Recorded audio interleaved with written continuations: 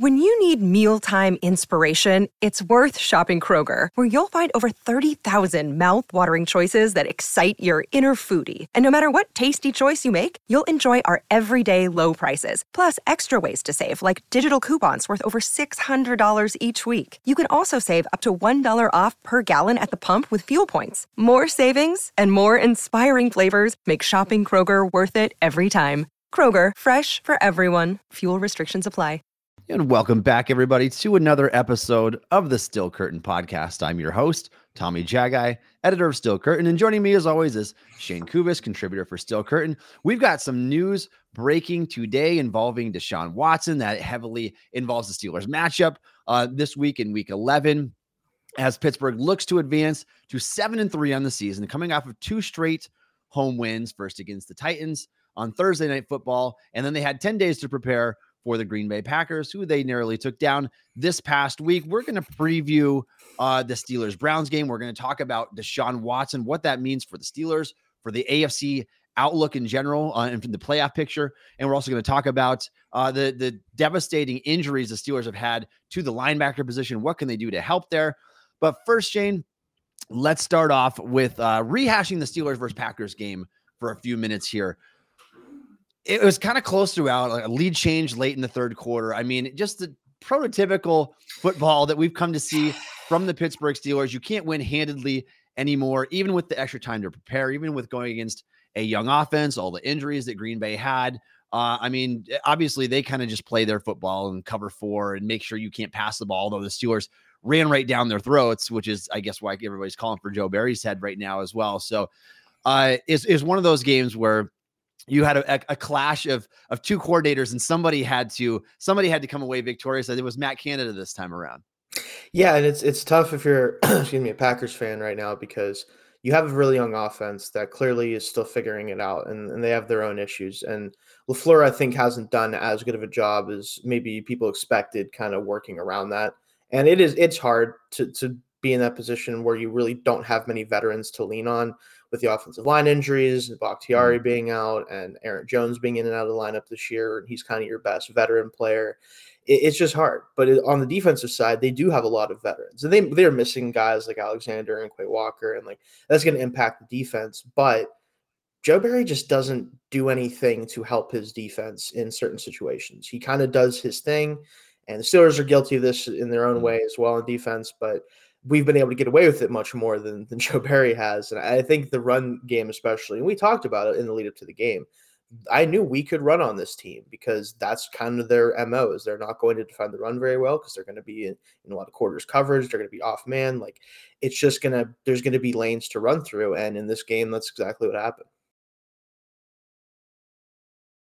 Yeah, I mean, Steelers 205 yards on the ground, a pair of scores. Mm-hmm. The Steelers are now averaging over 185 rushing yards a game over their past 2 contests. We're going to see how that is going to stack up against the Browns and their defense, and some of the data that I collected there. So we'll talk about that in a little bit. Do you have any winners and losers from this game from the Steelers, Shane? I mean, the biggest winner obviously is the run game in general, but Najee Harris and Jaylen Warren were both pretty fantastic. Warren especially, and Najee still has this thing where, and I've talked about it before, if he just stopped spamming like the hurdle button every time he was in the open field, he'd probably get like another 4 or 5 yards in most of those situations. And I get it. He's athletic enough to do it. He likes doing it. It worked for him a lot in college, and like it's even worked in the NFL at times. But I just want to see him just really completely destroy defensive back in the open field one of these times. And I know he can do it. He's got the size, the power, but outside of that, I mean, they were both still very, very good. Najee still had a big run, 24-yarder, and Jaylen had, I think, a 20-yarder of his own. Like, it was just all working in the run game. And a lot of that's, Broderick Jones being in the lineup now. A lot of that's, again, Joe Barry just not really having an interest in stopping the run for whatever reason that would be. But again, like, our offensive line dominated them for the most part, and so did our rushing game. So that's really the biggest winner of the day. Yeah, I mean, it was an awesome performance on the ground. Obviously, you wish that this would translate to points more often than it does. Yeah. It does help with time of possession. It helps keep your defense a little bit fresher than they have been. I think prior to that game, Steelers were 30th in time of possession. To check and see what they are right now, but it didn't move the needle much because I think the Steelers had them by like a minute or 2 in this game. Yeah, it wasn't a lot. Yeah. And what's concerning, I think, is Watt and Highsmith both. They're just playing too many snaps. Yeah, I mean, both over you got to 90%. find a way to limit these guys a little bit because they're going to be so worn down by the end of the year. Let's talk about the Quan Alexander news here for a second, Shane. This was a big one. We're going to break down the linebacker position here in our second part of the show. But just your initial thoughts from this injury for the Steelers. Like, how big is this? It's huge because Alexander was the only guy left on the roster, linebacker, that could handle, 3-down duties. Like, as much as Landon Roberts is a good player overall, we know what he is. He is a downhill thumping linebacker who struggles to move in space. And there's a lot of guys like that, and they all have their role. But if you ask him to play a ton of snaps, you're going to see, and we're talking about winners and losers of the game. Like, one of the losers was the linebackers once Alexander went out. Like, they just could not cover the middle of the field. There's multiple times where him and Mark Robinson were just not even in the same zip code as the receivers in the middle of the field, and that was part of their responsibility. And again, it's not really fair to Roberts because that's not what his job was supposed to be. He was supposed to be the first and second down guy, the one that comes in to kind of help out with the run defense. And now he is in a situation where he's the green dot guy. He has to be the communicator out there because you have a young player in Mark Robinson who just probably isn't ready. And everyone else has been added in the last couple of weeks, right? Like Michael Walker. I think it's Tariq Carpenter, I believe, is the other linebacker currently on the roster. Yeah. All those guys are players that haven't been with us for very long. So he kind of fell into that role. And without Alexander out there now and Holcomb out there, it's going to mean a lot for the middle of that defense. It just is. We had issues there for the past couple of years for a reason, right? And you bring the two guys that were starting in. Without them now, it's going to maybe be even worse than it was before we got them in. Yeah, and Landon Roberts goes from being a part-time linebacker with his niche, that downhill role, to being a guy that's got to be out there all the time. And Mark Robinson now gets elevated to a big role. So we'll talk about that here in just a second. Let's talk about Deshaun Watson, though. This is the big one of the day. And this is going to be a big storyline for the rest of the year. I mean, the Browns have not been getting their money's worth out of their $230 million quarterback. That's for sure so far. For those who don't know, was reported earlier today by the Cleveland Browns organization on Twitter that Deshaun Watson needs to have shoulder surgery to repair his shoulder to avoid any further setback. And so he is effectively done for the season. Also had an MRI on his leg and has a high ankle sprain as well. I think that's what the other one was there too. So, so not good news if you're a Browns fan right now. And I know that Deshaun has been up and down during his kind of brief tenure with Cleveland because he didn't play until late last season. He was kind of banged up in and out of the lineup this year. And now something like this. And this is a 6-3 football team. It's one that happens to have a really good defense. It happens to have the front runner for the Defensive Player of the Year award this year in Myles Garrett. And so the Browns had a lot of things going for them. And it just, when it looked, I mean, they're coming off of also a 33-point victory over 33-31 over the Ravens on the road. It was a big win, divisional win. And so now this happens, just such a killer to their season potentially. And we're going to break that down with everything else that we're going to talk about in the Steelers versus Browns matchup. But what are your quick thoughts on the Watson injury, Shane? Yeah, like you said, as much as he hasn't lived up to the player that they wanted him to be when they signed him to that contract, they wanted the Deshaun Watson that was firmly in the conversation for a top 5 quarterback while he was in Houston. They haven't gotten that guy. I don't think that guy exists personally anymore for a multitude of reasons, but I think he clearly gives them the best chance to win, of the quarterbacks they have. It's not a huge bar to clear, but it still is the bar.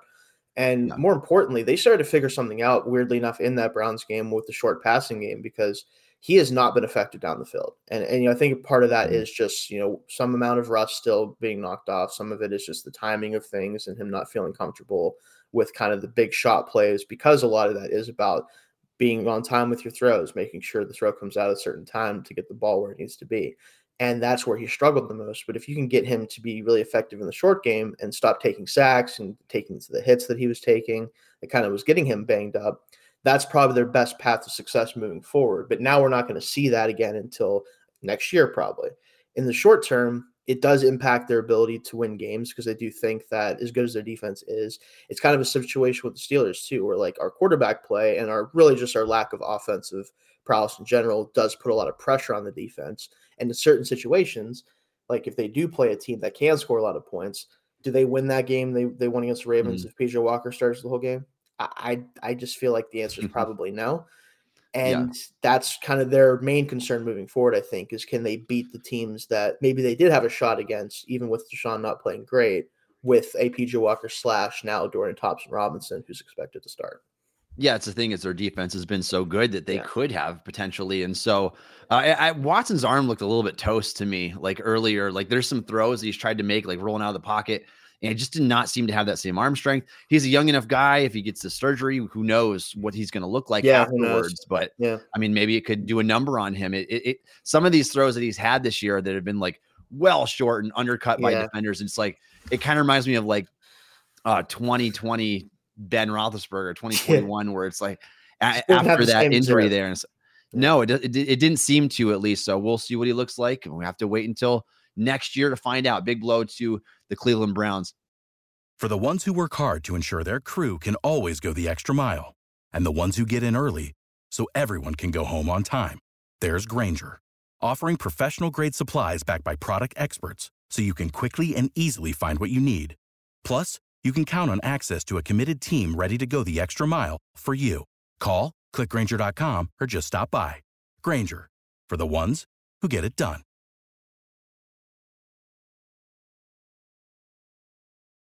When you need mealtime inspiration, it's worth shopping Kroger, where you'll find over 30,000 mouth-watering choices that excite your inner foodie. And no matter what tasty choice you make, you'll enjoy our everyday low prices, plus extra ways to save, like digital coupons worth over $600 each week. You can also save up to $1 off per gallon at the pump with fuel points. More savings and more inspiring flavors make shopping Kroger worth it every time. Kroger, fresh for everyone. Fuel restrictions apply.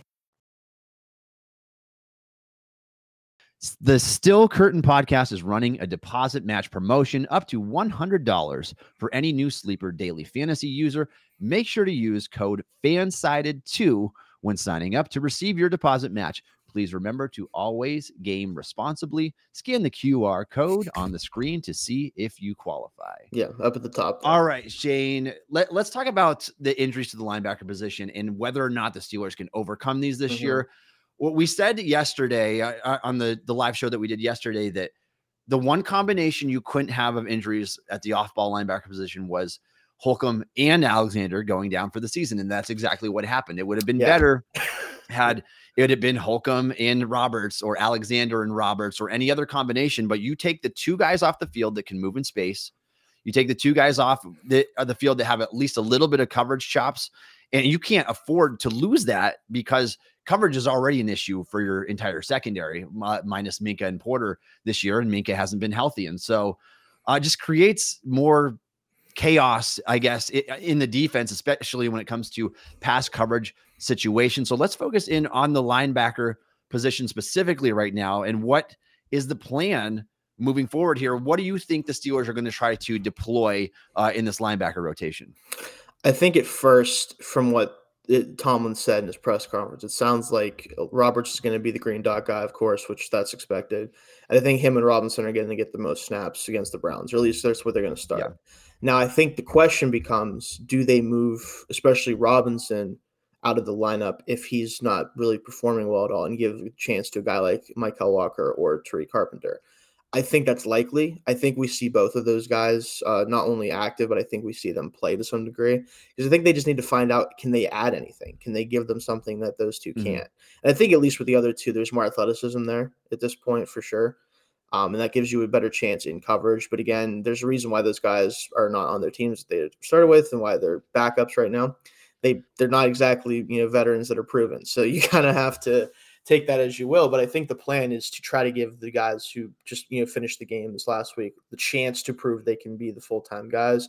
And if they can't, that's when you go to the other two to see if you can get something out of them.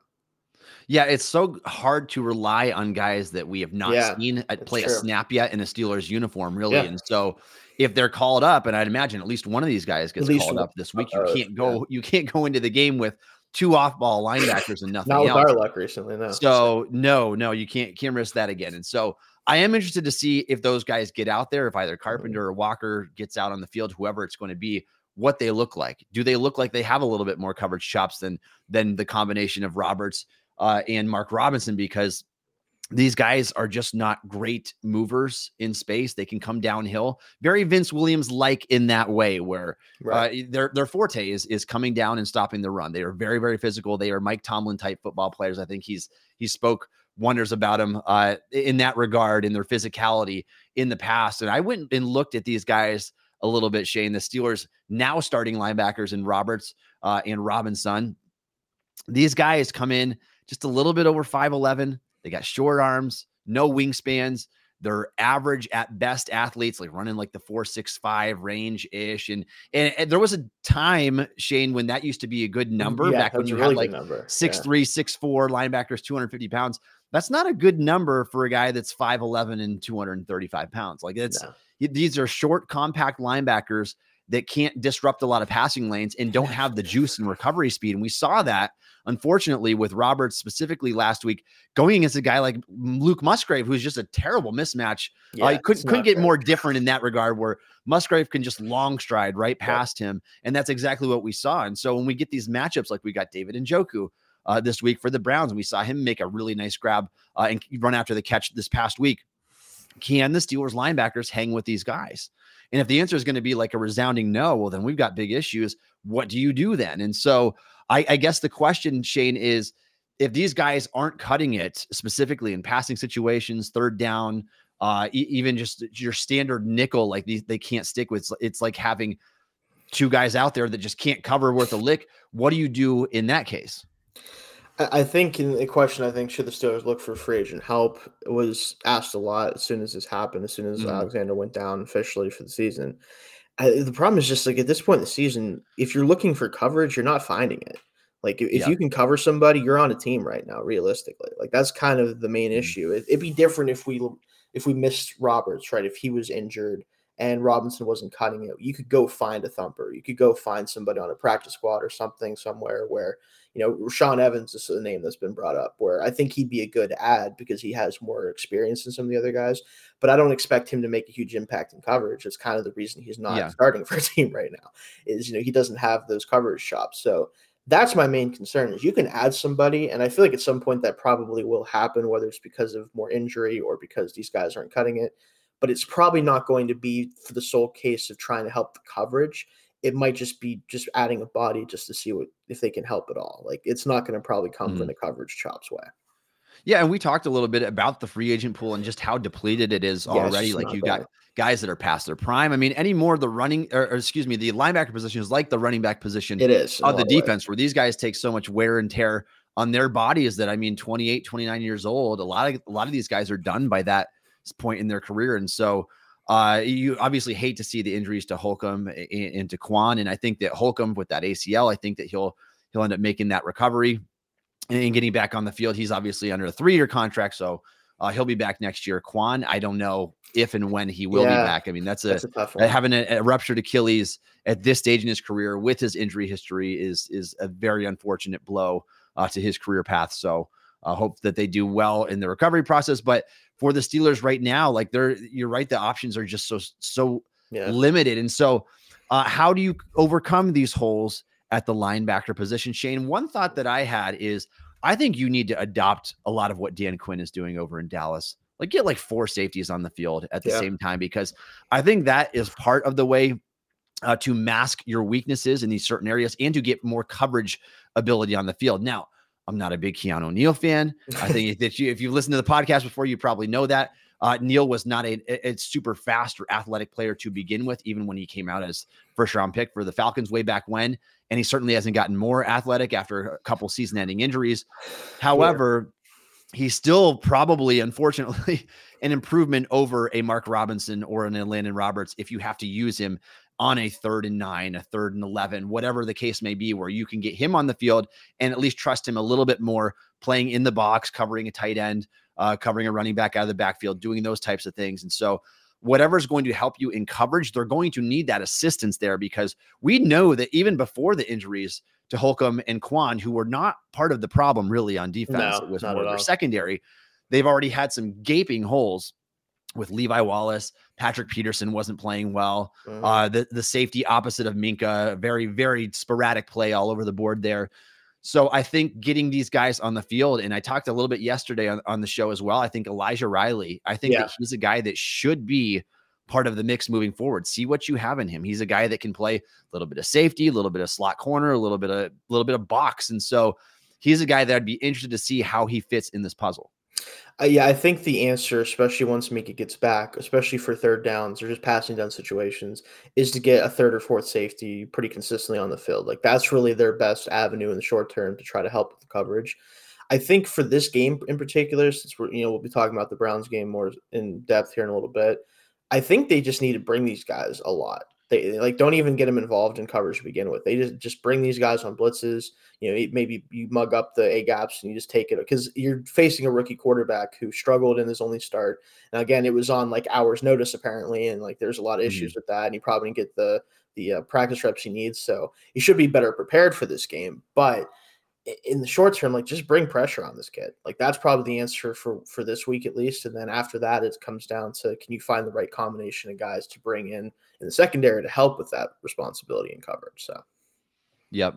I agree. And I'll be interested to see how this dynamic works without, I think, the two best linebackers because they're most complete players on the Steelers. So maybe an advantage slightly against the run, but possibly a bigger hole in the secondary than what a lot of fans realize. And so I'm hoping that's not the case. And I hope that these guys prove me wrong here. All right. If you are a fan of the Pittsburgh Steelers and you would like to support the Still Curtain podcast, please consider subscribing to the Still Curtain podcast on YouTube. We appreciate all of your support. All right, Shane, any questions you want to hit from the chat here at all? Yeah, I wanted to do that real quick. So we have a couple. This one is just two chats from our Barley, I think is how you'd say it. Again, he's been in a couple times. Hey, guys, what's your take on everyone calling for Canada to be fired? People need to know he's limited design based off of what his quarterback can do and what his head coach wants. And then he says as well, Tomlin's essentially running the offense. Canada just calls plays. Nothing will change with the new OC when your head coach is not giving you freedom and your quarterback is limited. I think there's some truth to all that. I think that, and we touched on it in the show yesterday about how the mentality of the Steelers is a lot to do with their offensive problems and not just the play calling. I do think if they had this style and this mentality with a better play caller, it would still be more successful. But I do think the general idea of what they want to accomplish offensively is the biggest issue here. It's not just, okay, well, they're not good and the coordinator's not good or the quarterback's not good. It's not that simple. It is this overall philosophy that they have that is crushing them really offensively. It's just limiting them so much.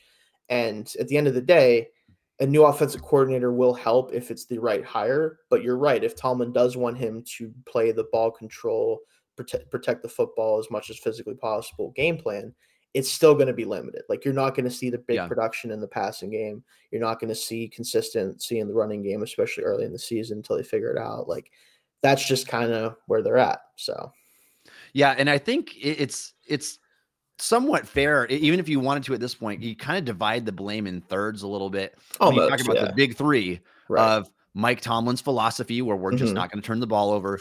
Matt Canada, his play calling and his sequencing, and then the unspectacular play of Kenny Pickett. Now, obviously, it's not an exact science. No, it's not that simple. More the blame of the others. I think, honestly, recently, over these last three games, I think it's been more Pickett, honestly, than anybody else. The execution has to be there as well. And the execution hasn't been all there. Obviously, if you get Pickett a better coordinator, Pickett can improve. Vice versa, you get a better play or I got lost where I was, Shane. I did the coordinator. Better philosophy, maybe, probably. Philosophy, if the philosophy changed a little bit and you're a little bit more willing to throw the ball over the middle of the field and take some chances, then Pickett could improve. So it's a give and take type thing. The Steelers are finding a balance they think works for them. Shane and I obviously voiced how we think it's going to work in the postseason. And so when you just can't score points, it's hard to win football games. And by the way, for what it's worth, 15.5 points per game is where the Steelers are at. Offensive points per game if you take away their two defensive scores and the safety they had this year. Not good. I mean, it's near the bottom of the league. So a little bit discouraging right there. All right, Shane, let's move on to our anything else? Oh, there was one other comment I saw here, and actually, I know this Jeremiah here. He actually watches the other show that I do weekly with the PSF app and stuff like that. So glad to see here. Who else thinks that TJ Watt, Alex Highsmith, and the rest of the Steelers defense isn't salivating knowing Watson's done for the season? Yeah, I think that they are very happy to be playing a rookie quarterback. As much as Watson likes to run around and probably helps them get sacks, like. They're definitely, I'm sure, excited to face a rookie quarterback, as this team is usually very good at dealing with. So thanks for hopping in here, Jeremiah. Yeah, and Dorian Thompson-Robinson was that preseason stud for them. Yep. Obviously didn't do so hot in his first start. Right. We're going to talk about that in just a second here. So let's get to this preview, Shane. Steelers versus Browns, week 11. So much on the line here, and I don't know if anybody would predicted that both of these AFC North teams would be 6-3 heading into this game, considering that you also have the Ravens and the Bengals in the division as well. And still every team in this division has a winning record. It's like the best in NFL history. The furthest point along in NFL history where all four teams have had a record of what they have or better. And so it's impressive to see. And I think a lot of people would call the AFC North the strongest division in football out there. I don't think you would be wrong. I think the Ravens and the Bengals, the Ravens and the Browns both have spectacular defenses so far this year. Great TVOA, EPA, all that kind of stuff. So let's talk about this matchup specifically. The Steelers were, just before the Deshaun Watson moves, I looked at this morning on DraftKings, they were 4-point road underdogs against the Browns this Sunday. That line shifted rather quickly when we heard of the Deshaun Watson news. It went to plus 2.5 for the Steelers. From there, the line got bet quickly to +2. Mm-hmm. So now it was at +2, and I can even look it up to see if it's shifted further since then. But it might have. When they did the initial, I'm sure they didn't know. The odds makers probably didn't know that if it's going to be PJ Walker or Dorian Thompson-Robinson, because we didn't know, and we were on it. So now it does, like Jordan Schultz, NFL reporter, confirmed that it's going to be Dorian Thompson-Robinson that is starting for the Browns, which makes sense. We've seen a lot of PJ Walker and the struggles he's had. Just one passing touchdown to go with 5 picks this year. Not a great sample size when he's had to fill in for Watson. Shane, the line has moved again. It is +1 for the Steelers. Ooh, yeah. And I wrote an article this morning where I said it could be a pick 'em by the end. The Steelers might be favored by the end of this if the line keeps getting bet this way. Yeah, depends. I had an article come out. I tried to do it as fast as I could to say, now's the time to take the Steelers in the bet because you can still get them at good odds. Those odds have almost broken even at this point for what it's worth. Anybody that's betting out there. So let's take a look at this.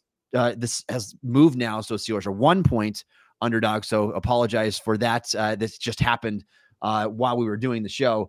34.5 points per game was the over-under spread, and that has shifted down to 33.5 with the Dorian Thompson-Robinson news. Wow. So it's going to be one of those, at least odds makers think, like 16-17 type football games, which is not hard to imagine why they would have that thought process. So let's talk about this. Deshaun Watson out, Dorian Thompson-Robinson in. Yep. What do you make of this? How big of a difference is this? I know that a lot of people are super hard on Deshaun. They don't like him as a person, whatever. Fair. And that's all fair. That's all fine.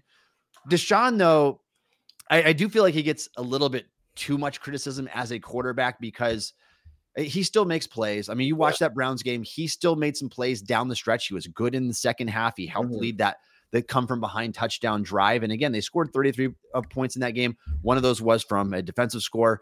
But he still had a decent performance overall. Been a little bit of a roller coaster ride, but we have seen this guy do well in the past. And obviously, compared to the sample that we're looking at between PJ Walker and now that it's going to be Dorian Thompson-Robinson, who, I mean, in his lone start this year, Shane didn't throw a touchdown, threw a trio of interceptions in a 28-3 loss against the Ravens back in week 4, I believe that was. And so not a good game at all from him. I think they're trying to give him a second look because he's a younger, fresher guy, the athlete, not that Walker's an athlete as well, but they know who Walker is at this point. Right. I think they're trying to find out who DTR is at this point. So how do you think, what kind of a drop off is this from Deshaun to Robinson? I think the major drop off is just that, again, Watson has so much experience under his belt, despite the rust that he's clearly still kind of dealing with, I think, to a certain degree. And he also should at least know the offense significantly better, right? I mean, DTR's only been there since obviously being drafted this year. He clearly didn't have command of the offense in his lone start. And again, you could argue that because of the circumstances where they didn't know he was going to be starting until like hours before, apparently, at least that's what was reported, that had a big impact on it. So you think it should be better in this game. But at the end of the day, Deshaun Watson is still a professional quarterback and has been one for much longer and has that experience, like I said. I think the biggest drop-off is how does he handle pressure? How does he handle getting looks that he doesn't expect? Now, against the Steelers, that won't happen as much as it might against, when he played the Ravens or other teams, unfortunately. But I think the pressure alone, like understanding, okay, the tackles are banged up, if not out. I think DeJuan Jones, I'm not sure if he's out for this week or not. I know he missed this past week. Jedrick Wills is obviously out. Like their tackles situation is going to be difficult. Like it's a tough situation to go into for any quarterback. We've seen how PJ Walker's played, right? And he's a professional quarterback in his own right that's played plenty of games. It's going to be a drop off. The amount, I think, is really dependent on the Steelers' ability to bring pressure on this guy. That's going to be the biggest, I think, factor is how can he handle pressure? And then if he can handle it, is it just with his legs? Do they just have to play contain? Can he make some throws while being pressured? That's going to be the biggest thing in the game, I think. Yeah, DTR certainly has some things working against him. Does. Jedrick Wills is on IR. The jury's still out on DeJuan Jones for this week. We haven't seen the injury report yet, but there's a chance that he might not be available as well. The last that I heard, at least. And so I think that knowing what the pass rushers that you're coming after you anyway, and now that I think that Jerome Ford and Kareem Hunt have done a fine job being able to move the ball. Obviously, having Nick Chubb would help. He's one of the best in the league to do so.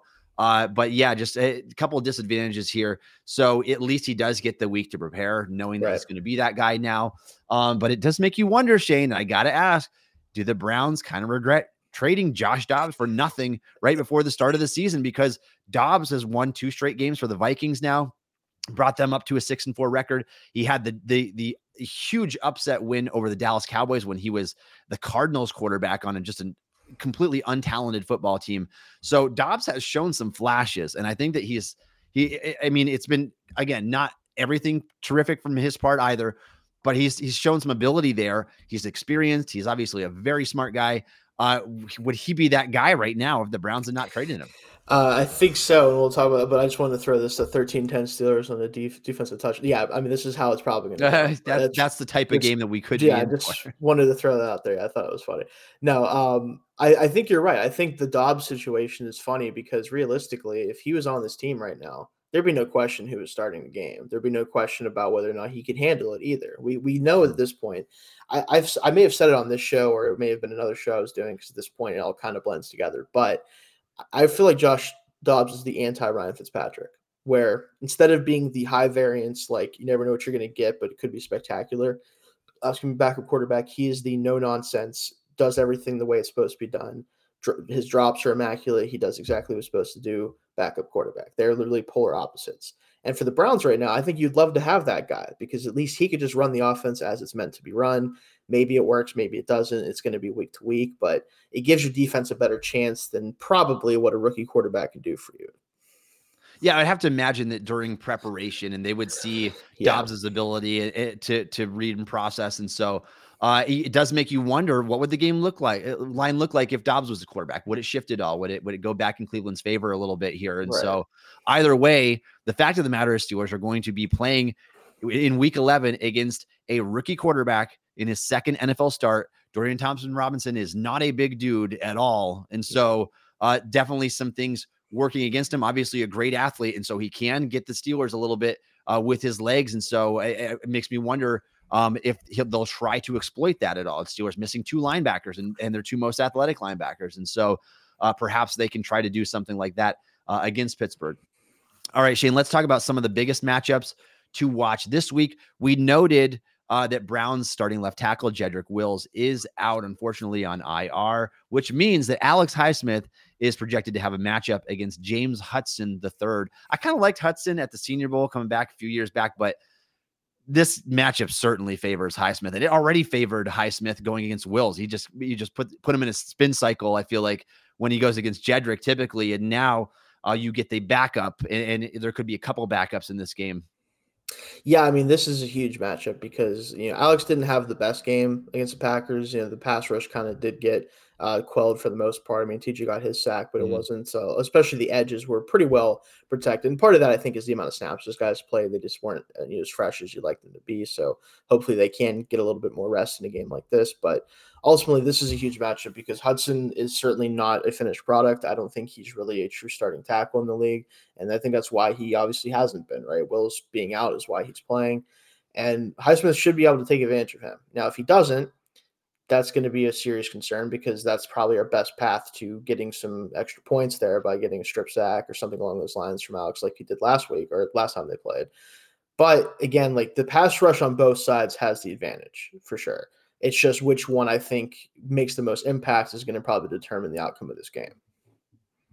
Yeah, I mean, I'll be interested to see too, because if Dawan Jones does play as well, he might not be at full strength. He did a good job against Watt last time. And I think pass protection is his thing because he is just a brick wall. It's just hard to get around. He outweighs everybody that he goes against by 100 pounds, and he's got a bigger wingspan than any edge defender he will ever face. And so, just such a rare body type. So that will be a pretty big loss as well if he's not able to go for this game. So keep an eye on the injury reports as we go throughout this week. Obviously, nothing yet. We're still early as we record this show on Wednesday afternoon here. The biggest one, I think, regardless of either side of the ball, it's got to be Dan Moore Jr. against Myles Garrett. This is, I mean, Shane, I'm kind of fed up with the narrative that Dan Moore contains Myles every time these two teams play. When you go back and watch the film, Garrett is getting in there all the time, and he's getting in there lightning fast. It's just that the Steelers also happen to be getting rid of the ball really fast because they know that Garrett is right on their heels. And so it's not that Moore has played him really well. And I think the Steelers need to devote more attention to Moore. But it's hard to neutralize a player like Myles Garrett. And you can say, all right, we have this debate, whatever. Watt versus Garrett. They're very different football players. Honestly, Shane, and I hate saying this. I hate to say it. I probably would cast my defensive player of the year vote for Myles Garrett right now. It kills me. It kills me. But the Browns have the number one DVOA defense. They're number one in EPA. Myles Garrett is crushing it in a league above everybody else in terms of pass rush win rate and his efficiency rushing the quarterback. I know that he can't do some things that Watt does. He's not as an elite of a run defender. He typically doesn't come up with as many splash plays like TJ Watt. And again, I'm not Watt bashing at all. I think Watt is still easily top 4 or 5 player at his position easily. Myles Garrett has been really, really good this year, and he's on the number one defense in the league, and a defense that allows 151 passing yards a game. I think that he's kind of earned that right to be in the defensive player of the year front runner conversation. And right now his odds are reflected as such. Yeah. And I think the big issue here is we talk about Dan Moore versus Myles Garrett. It's been a conversation the past couple of years. If you watch the games and you don't just look at the stat sheet afterwards, he's just beating him every single time, essentially. Yeah. And that is, again, it's really hard for a player like Moore to handle Garrett. It just is. Every tackle would struggle with him one-on-one for the most part. The problem is people don't realize, okay, the Steelers know that that's going to happen, right? So their game plan, instead of trying to throw a million resources at Garrett, they're just like, we're just going to throw the ball as soon as possible so it doesn't matter. And yeah, that kind of it limits your game plan, but their game plan is already limited anyway. So I don't even know how much that matters if we're being honest about it, right? And I think that's the thing is it doesn't mean that Garrett is bad against us. It means that he is not literally allowed to be good. Like they do not allow him to create the plays. And I think that's the one thing I will say about the Garrett Watt situation is if you want to have a conversation about who the best pure pass rushers in the NFL are, Watt is in that conversation, but he's not firmly ahead of, the other 4 or 5 guys in that conversation. It's when you start talking about edge rushers and edge defenders in general, where I will tell you that TJ Watt is the best edge defender because of his combination of skills. That's where I think people get confused with that sometimes of if you're asking me who the best pass rushers are, you also have to include interior guys in that conversation. It's not just an edge situation. If you're talking about edge rushers, then I do have Watt as the top edge in the league, but because of the multitude of things he does for our defense, people get mad about it. Fans don't like it when you say that because it's TJ has the skills as a pass rusher to be in that conversation. It's not that. It's that he just doesn't win with the same ways and the same speed that some of the other guys can physically do. It's not something against TJ. It's just not something that is in his skill set the way that it is for those guys. He wins in different ways. He wins in ways that give him the statistical production that you want. It's just not exactly the same as some of the other guys. So again, the Garrett thing is, as far as the matchup goes, he's going to get his. It's just going to be whether or not they do a good enough job of preventing him from making the big play.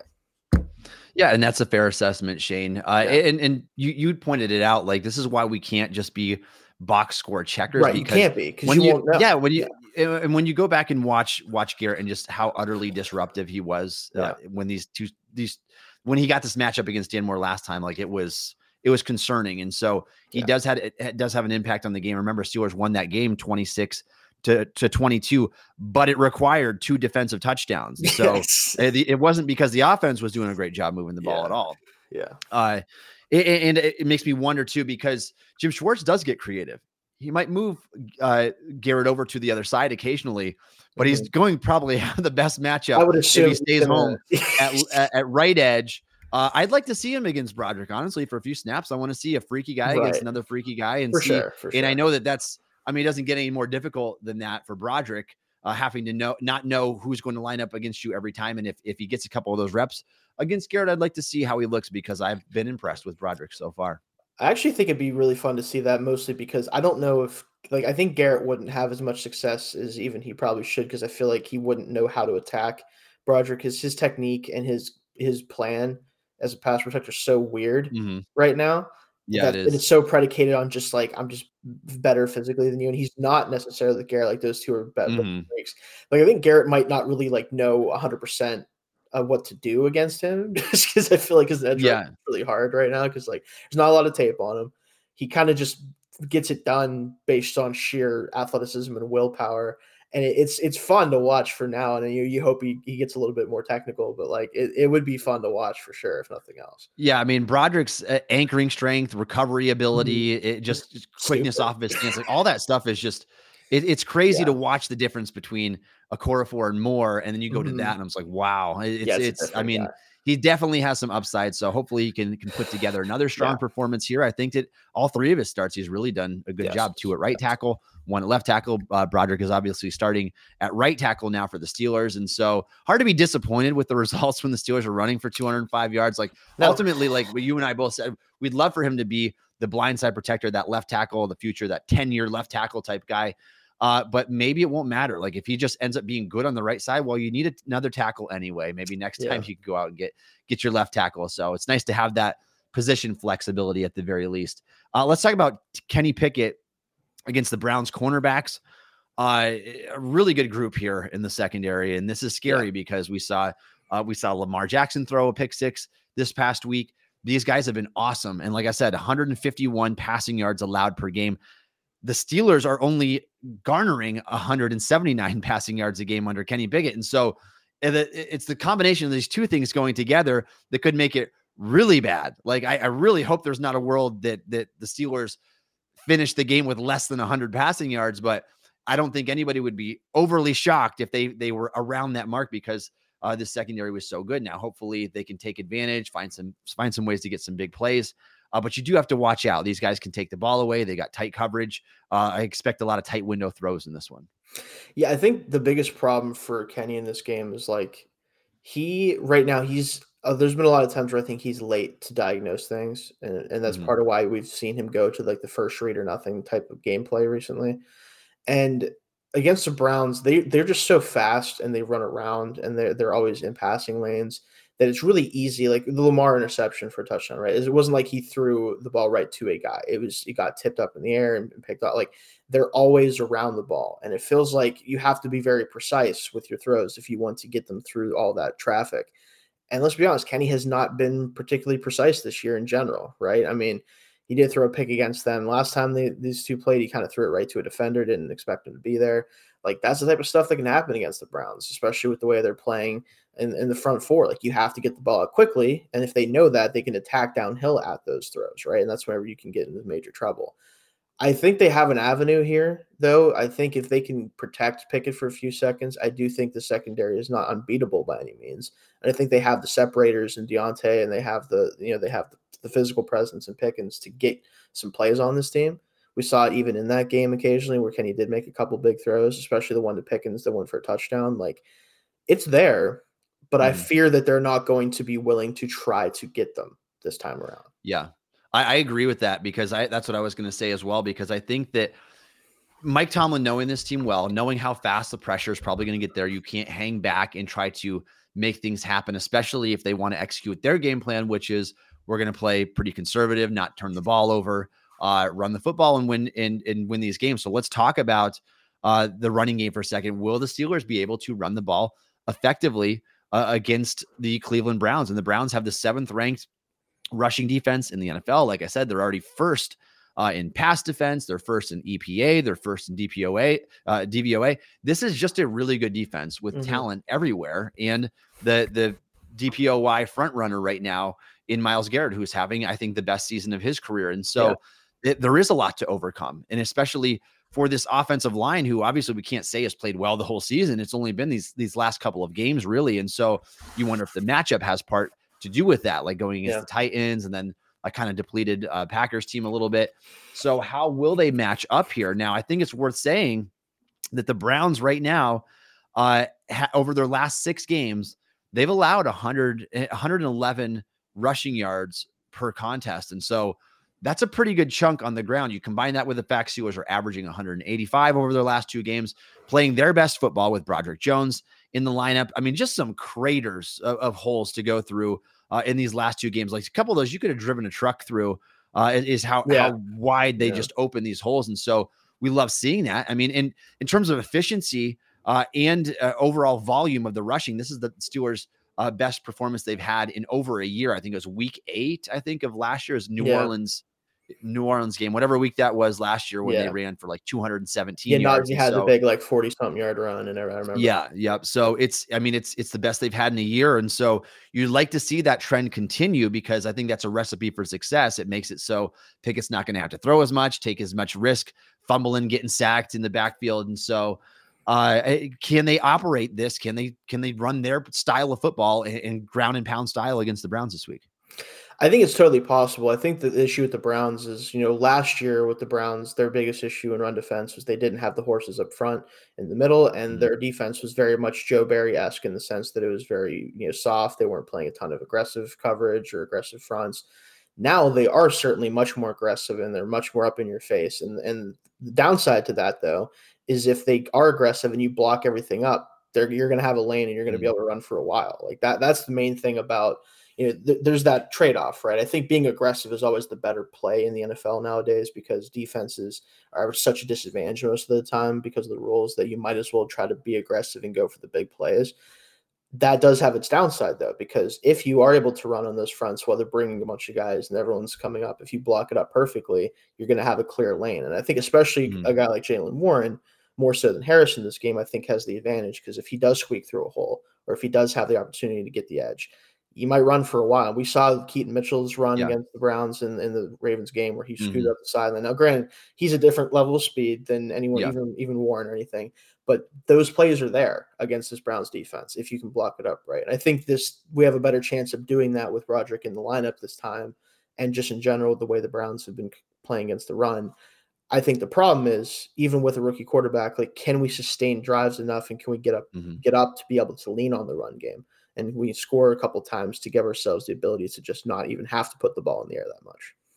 That is the question, Shane. And because the more you run the ball, the more it kind of limits the upside of your offense in any particular game, just because you are counting on yourself to methodically move the ball down the field. Eventually, it's likely that your drive is going to stall. So if they are going to run the ball, they need to be able to do so effectively. You can't just pound the ball 40 times for 80 yards in this game. It's that game plan obviously is not going to work. And so what they've been doing has been working. Now, if you ever question the effectiveness of a good coordinator, either side of the football, look at the difference in the Browns going from Joe Woods to Jim Schwartz, night and day. I mean, Myles Garrett, to my knowledge, I think I looked this up before, has never, since he came to the league in 2017, has never finished with a top 16 defense in the never finished top half of the league. Yeah. And now the Browns are number one in most distinguishable categories right now in terms of defense entering week 11. Like, a coordinator makes a big difference. The fact that they can get so creative with that. And so I give Schwartz a lot of credit. I think that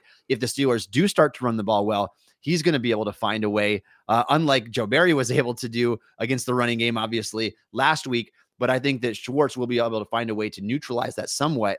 And so the Steelers may have to find a counterattack. Can they do something through the air now if they're just going to stack the box against us? I think if I was Jim Schwartz and I'm running this defense, my goal would be, I'm going to make Kenny Pickett beat us in this football game. I know that we don't have a great quarterback either, but I'm going to make Kenny Pickett beat us through the air. I'm not going to allow the Steelers to run for 180, 200 yards like they've been doing. And I think that if they can operate that effectively against the Steelers, Pittsburgh could be in trouble in this game. All right, Shane, let's move on to our keys to success while we're talking about such things. Let's talk about our key on offense. What do the Steelers need to do to come away victorious? I think, and you kind of just touched on it, the plan should be to try to dominate the game in the trenches on the ground. However, you have to also have a counterpunch to that if it doesn't work, because we've seen this team consistently, when they try to do their thing and it doesn't work, they just lean into it anyway and don't really adjust to try to make those changes, especially offensively. They have to have a plan for if they bring an 8-man box every play and we can't get the run game going, what do you do? Is your go-to to go to play action, which this team has been really good at doing when they do it, but don't ever do it? Is it going to spread things out and try to force them to cover everybody in space more? Is it using more of the 3 wide receiver sets? Whatever it may be.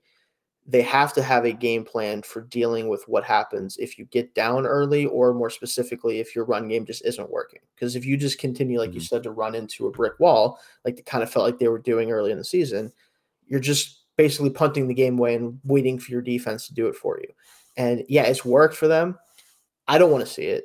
Like, take initiative a little bit here with this. Like, have something you can go to, whether it's the quick passing game or whatever it is. Have an actual plan in place to deal with the likelihood that everything isn't going to be easy running the ball and playing defense. Yeah, I think that that's going to be a key as well, Shane. And I'm going to side with Mike Tomlin and his backwards philosophy just for this week. I'm not going to do it every week. Against this team, for this week, against this team, considering the circumstances, you got Dorian Thompson-Robinson starting at quarterback for the Cleveland Browns. Don't turn the ball over. And typically, I'm all for aggressiveness.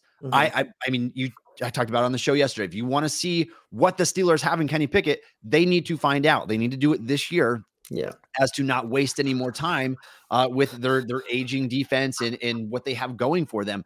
But for this game, Shane, I'm okay with the Steelers playing a little bit of conservative football, because I do feel like if the Steelers win the takeaway battle and they don't turn that ball over, they win this football game.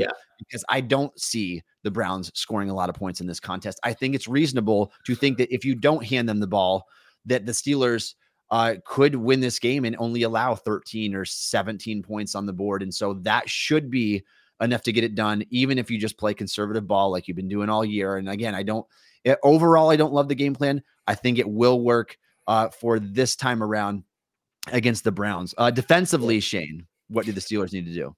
I think, and this kind of goes into what you said, like with DTR starting for them, I think you have to bring pressure to this kid, because he has to feel it. He has to know, okay, I'm facing the Steelers defense right now, and all their pass rushers, all the plays they make. You have to give him something to be worried about right away. Like, do not let him sit back there and try to get comfortable and get moving, because Stefanski's going to want to try to get him comfortable as soon as possible. That's with the running game. That's with short passes, trying to get the ball out of his hands quick. Bring pressure right up the middle with the linebackers. I talked about it earlier with, what's the plan for the linebacker position. I think in this game, you bring those 2 as much as you can. And I'm talking 5-man blitzes, 6-man blitzes. Bring the pressure, because if you force the ball out of his hand quickly, at least the big gaps that have been in the back end of the defense aren't going to be there, because you can't get the ball there anyway. Like, there's an element of that I think would fit for this specific game. And you talked about it offensively too. Like, this is the one game that I will say, you know what, Mike, you're right about this game, right? Play your game, do what you normally do every week anyway. It actually is probably one of the better plans for this particular game, at least. Yeah, I mean, obviously the Steelers, they have to be salivating after knowing what you're going up against this week at a rookie quarterback in his second ever NFL start. I do think the Steelers have the personnel to slow down the run game of Cleveland this week, especially knowing that you've got those big thumping linebackers in there, Landon Roberts, Mark Robinson, the guys that like to come downhill anyway. What scares me a little bit in terms of their defensive matchup against the Browns offense this week is Dorian Thompson-Robinson does have some wheels on him. He can get out in space. He can extend the play, and he can also run with the football. And so I would feel a little bit better in that regard, obviously, if Cole Holcomb and or Quan Alexander was playing in this game. Obviously, both are done for the season. And so you could essentially spy a little bit, have a little bit more juice out in space so that if they do decide to get creative there and kind of get him on the move a little bit, I like the Steelers' chances of slowing that down a little bit better. I'm not too worried about the passing game overall, as up and down as it's been for the Steelers. When I see him start shredding the Steelers, then I'll be a little bit scared. I don't think that's probably going to happen, considering the tackle matchups that the Steelers pass rushers are going to be getting and knowing the pressure that should be coming on DTR at least anyway. And so I think kind of just containing him and making sure he doesn't explode for one of these runs. It's going to get him down in field goal range, that type of stuff. And I think that the Steelers defense should have a pretty favorable matchup this week. All right, Shane, let's get to our game predictions before we sign off for today. Steelers versus Browns, week 11 on the road here for Pittsburgh. How do you see this game going? What's your final score? So again, the odds makers, they expect a low scoring kind of drag it out fight. And I definitely agree with that. I think that if the Steelers win, it is going to be, as always, very close, right? And I do think they're going to win this game. I think it's just really hard for the Browns to overcome starting a rookie quarterback against the Steelers team. And I think that they'll be able to do enough offensively. It's not going to be an explosion. They're probably not going to score 26 points like they did in the last matchup because their defense probably won't score twice. Granted, you can make the argument that they could because this is a rookie quarterback, but I'm not going to be the one to do it. I will say Steelers pull one out 17-14. They'll manage to be able to get a field goal probably late to get ahead and be done with it from there. Okay, Shane, you and we're very much on the same page here. I've got the Steelers winning 16-13. So right in that same wheelhouse. And so we think it's going to be one of these types of slugfest AFC games, North, obviously. Man. AFC North. It's AFC North football at its finest here. And so we know how good Cleveland's defense is. We know how badly Kenny Pickett and the offense have been struggling in the passing game. So when you get that combination, it is going to cap the Steelers offense. Unfortunately, I would actually be a little bit surprised if they were able to get to the 20-point mark in this game, Shane. The Steelers score 16.6 on the season, 15.5 offensive points. It's not about to get any better against Cleveland's defense. And honestly, I wouldn't be surprised if it was even lower scoring, like a 10-6 type game. Like I think it has that potential to it knowing the quarterbacks that are starting and the defensive players that are going to be in this game. So that's our thoughts.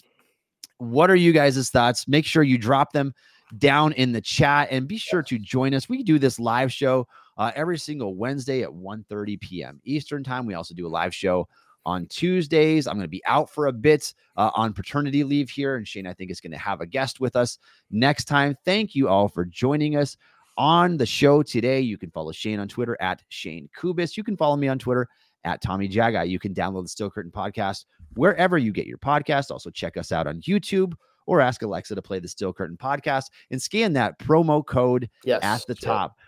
Thanks for listening to the Steel Curtain podcast. When you need mealtime inspiration, it's worth shopping Kroger, where you'll find over 30,000 mouth-watering choices that excite your inner foodie. And no matter what tasty choice you make, you'll enjoy our everyday low prices, plus extra ways to save, like digital coupons worth over $600 each week. You can also save up to $1 off per gallon at the pump with fuel points. More savings and more inspiring flavors make shopping Kroger worth it every time. Kroger, fresh for everyone. Fuel restrictions apply. When you need mealtime inspiration, it's worth shopping Kroger, where you'll find over 30,000 mouth-watering choices that excite your inner foodie. And no matter what tasty choice you make, you'll enjoy our everyday low prices, plus extra ways to save, like digital coupons worth over $600 each week. You can also save up to $1 off per gallon at the pump with fuel points. More savings and more inspiring flavors make shopping Kroger worth it every time. Kroger, fresh for everyone. Fuel restrictions apply.